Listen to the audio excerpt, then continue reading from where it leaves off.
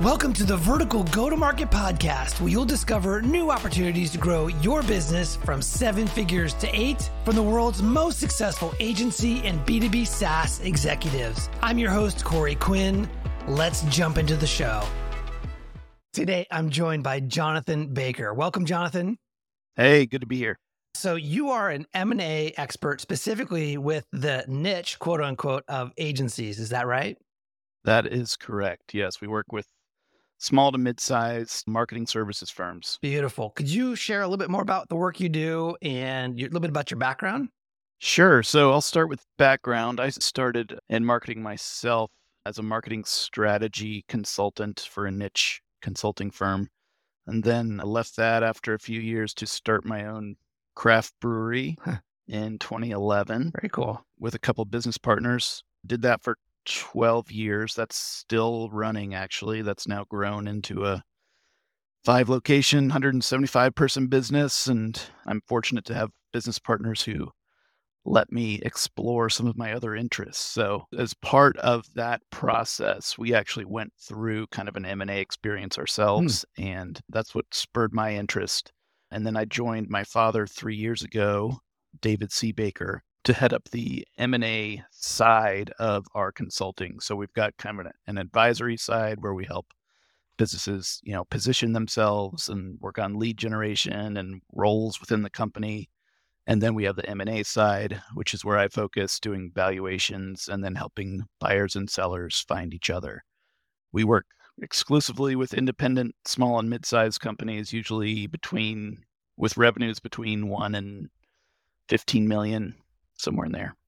And in your time doing this, how many transactions per year, or what's the average transaction volume that you guys are typically dealing with? It can vary, right? But I would say 10 or so a year, probably. Yeah. What is just in general, from your perspective and viewpoint, what does the M&A market look like for agencies in general today relative to maybe last year?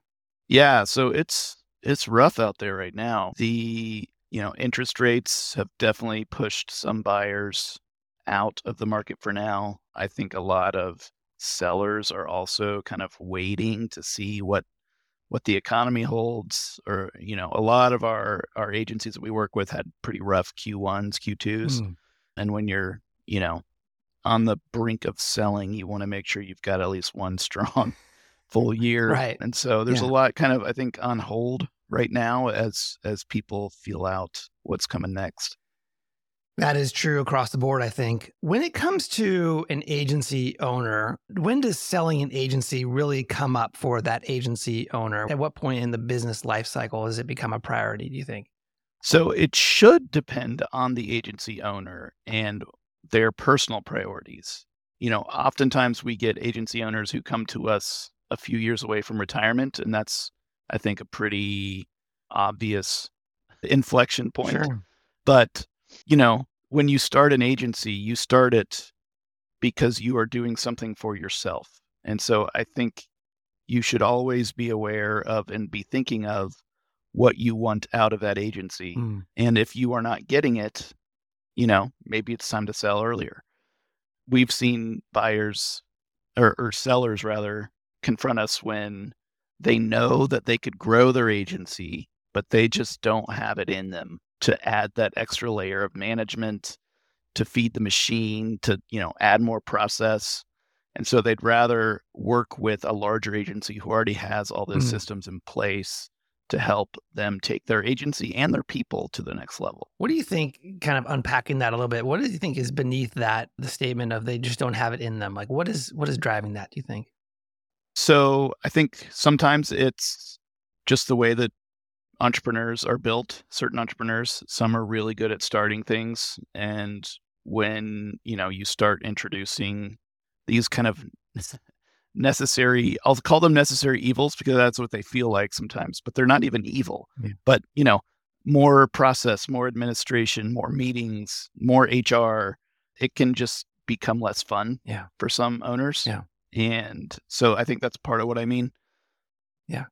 I think just reflecting on that as well, it seems like a lot of the agency owners that I've met over the years are somewhat like marketing technicians, right? They're SEOs and they're great and they started an agency and they've really built it out. But their true passion is really just in the craft of being an SEO. And when it comes to the other hats that a business owner has to take on, it's really not something they're ultimately interested in, right?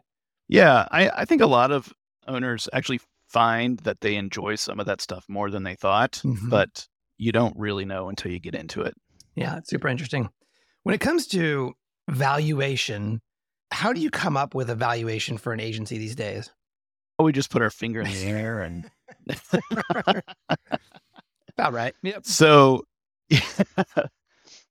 there's a lot of different factors that play into it, but some of the big ones are the magnitude of your profits, the direction of your profits. Have you been growing or declining? Your positioning. So if you are more tightly positioned, that's generally much stronger for you in terms of your valuation.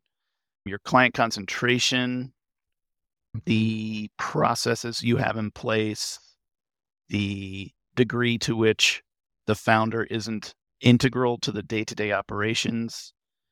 If you have recurring revenue, that's always a plus. And then there's, just market forces. So what will the market bear, right? Yeah. Which is, because we're kind of dealing with these types of transactions regularly, we see the shifts at that level.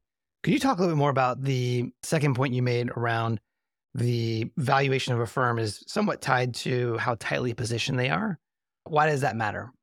Yeah. So if you think about who the buyers of firms are, usually the buyers of firms want to buy something specific. They are looking for expertise in a certain area. They are looking for a client roster that looks like X. They, are looking for maybe a geographic specialty, whatever it is. They're not looking for broad integrated marketing agencies. They want something that can be additive to what they have already built. And generally they're going to be larger, right? If they're the acquirer, they're going to be larger. And so they already have a lot of capabilities in-house. They're trying to buy a specific kind of capability or expertise. What is the makeup of a typical buyer these days? Not the seller, but the ones who are out in the market in general over the last couple of years. What type of business are they? Are they just larger agencies? Are they private equity? Like, what do you see on the buy side in the market? Certainly a lot of larger agencies, the holding companies are always still there, but we are seeing more and more private equity, particularly in kind of the digital space. They are drawn to, recurring revenue and anything that smells like a SaaS business, like moths to a flame. Yeah. I've been there, by the way. I've been on the company side. We brought in a bunch of private equity money. There was a deep interest in SaaS and trying to figure out how to leverage software. So familiar with that. Yeah. How do we scale? Right. Yeah. I need these people. Let's just build a bunch of software and replace them. Right. Yeah. So myth.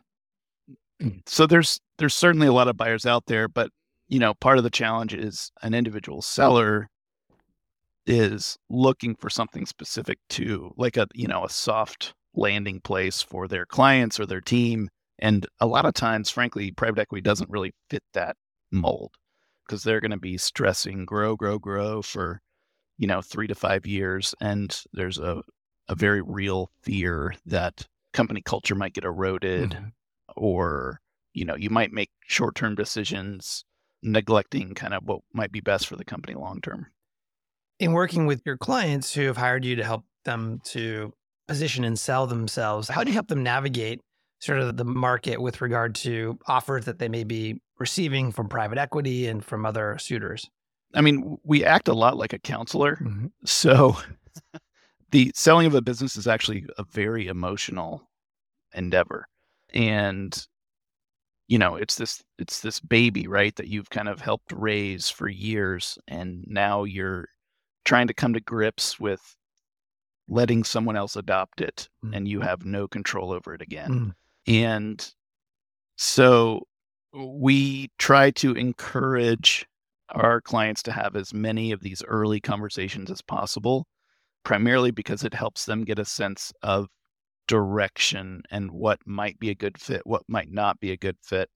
Often in those early conversations, clients will change their course and say, you know what, I thought I was looking for an agency like that, but once I started talking to them, I realized there's a lot about that I don't want. And so I'd like to look more at, someone actually who needs me, someone who doesn't want me, but who needs me, as one example. Sure. Absolutely.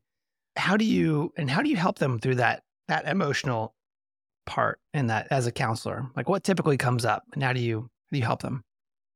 That's a tough one because it's all over the board. It's hard to predict what's going to come up. Yeah. These are longer 6 to 12 month type engagements. And so you're in it for the long haul. Yeah. There's a lot of ups and downs generally. It can feel a lot like 2 steps forward, 1 step back. Sometimes it can feel like 2 steps back, no steps forward.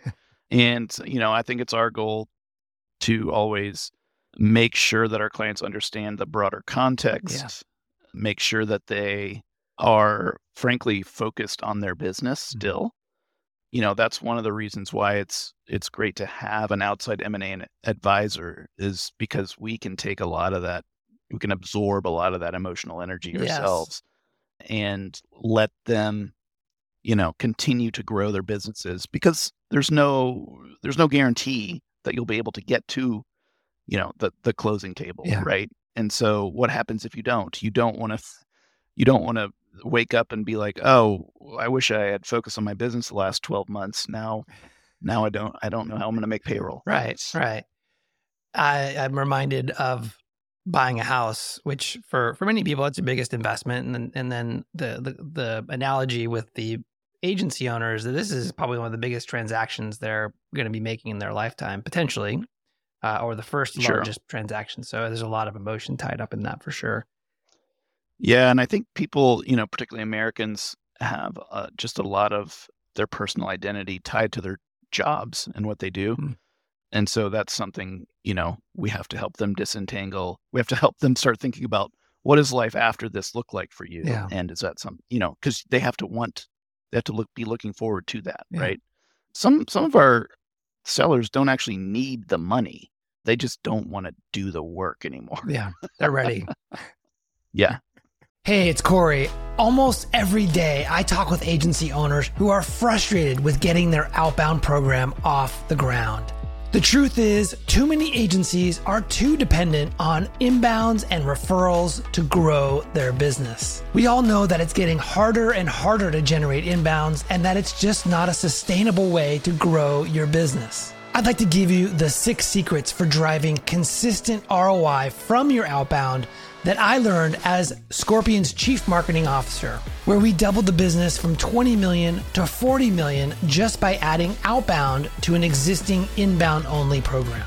It's a free 6-day email course that will transform your outbound from broken to consistently driving new sales opportunities. You could sign up and get the first secret right now by going to getoutboundroi.com.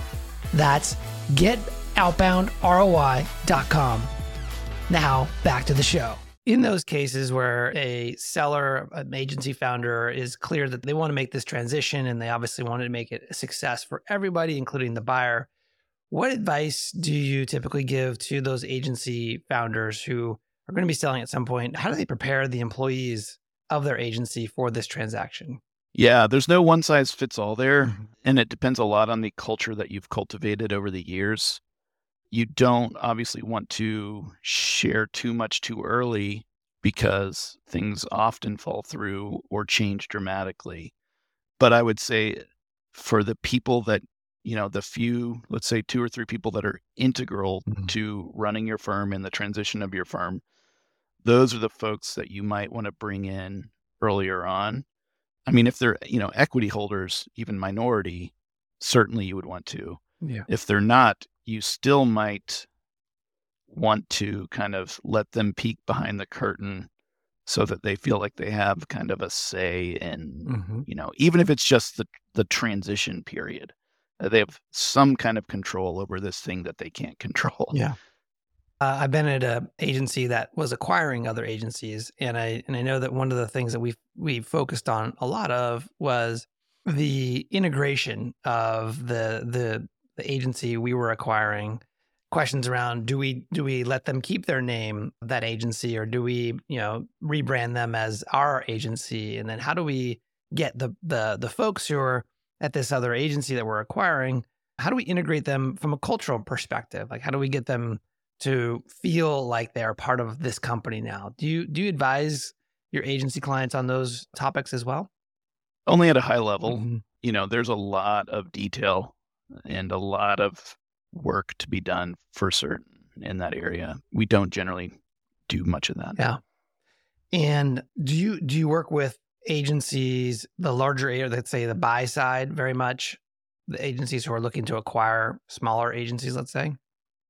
Yes, we do. And what type of work does that consist of? Like, how do you help them to do that? How do we help them find an agency to But yeah, what is acquire? that? Yeah. Yeah. So, I mean, first it's defining parameters, right? Give us your wish list. Mhm. And then we usually have to have a talk about them about prioritizing the wish list. And we think about it as, like a dartboard where you've got your bullseye, like what Yes. do you have to have? And then you start kind of expanding outwards Mhm. to the different things that would be nice to have. And once we have the have to haves, we will start our search kind of more narrowly. We've got a database of 12,000 agency principals and CFOs who just subscribe to our newsletter weekly because we give away a lot of free content. We have access to other databases. We, obviously have a lot of connections in the industry, connections to even other private equity firms, for example, who might have their ear to the ground and know about something. And so I wouldn't say there's necessarily a secret to it. It's just a lot of hard work. Yeah. Yeah. There's no magic to it. Just, kind of work the list type of thing, it sounds like. Yeah. Yeah. Yeah. Awesome. Well, I wanted to mention to the listeners that you and your father, the company there, you guys have a pretty interesting event coming up in in a week or two in October. Do you want to share a little bit about what that event is and who it's for? Yeah. So the event is Mind Your Own Business, MYOB, in Atlanta, Georgia. It is October 16th through 18th, and it'll be, 125, 150 agency principals who come together for 3 days to network and to help kind of learn more about how to run their businesses. So not how to do the work. Let's assume that they already know how to do the work. Yes. But, there'll be topics on lead generation and culture building and M&A, all the things that are usually harder to find. And it's completely in person. We don't do anything virtual, so it's a pretty rare opportunity. I've heard it's yeah. Oh, I'm sorry. Finish your thought. Well, I was just going to give the URL, myobconference.com. Yes. I've not had the chance to attend. However, I know many people who have, and it's very well respected, a great group of people and great content. So if you are an agency owner and you are looking to grow and work on the business, I'd definitely look into this. Question for you, Jonathan. You're a brewery owner, so you must have a favorite type of beer.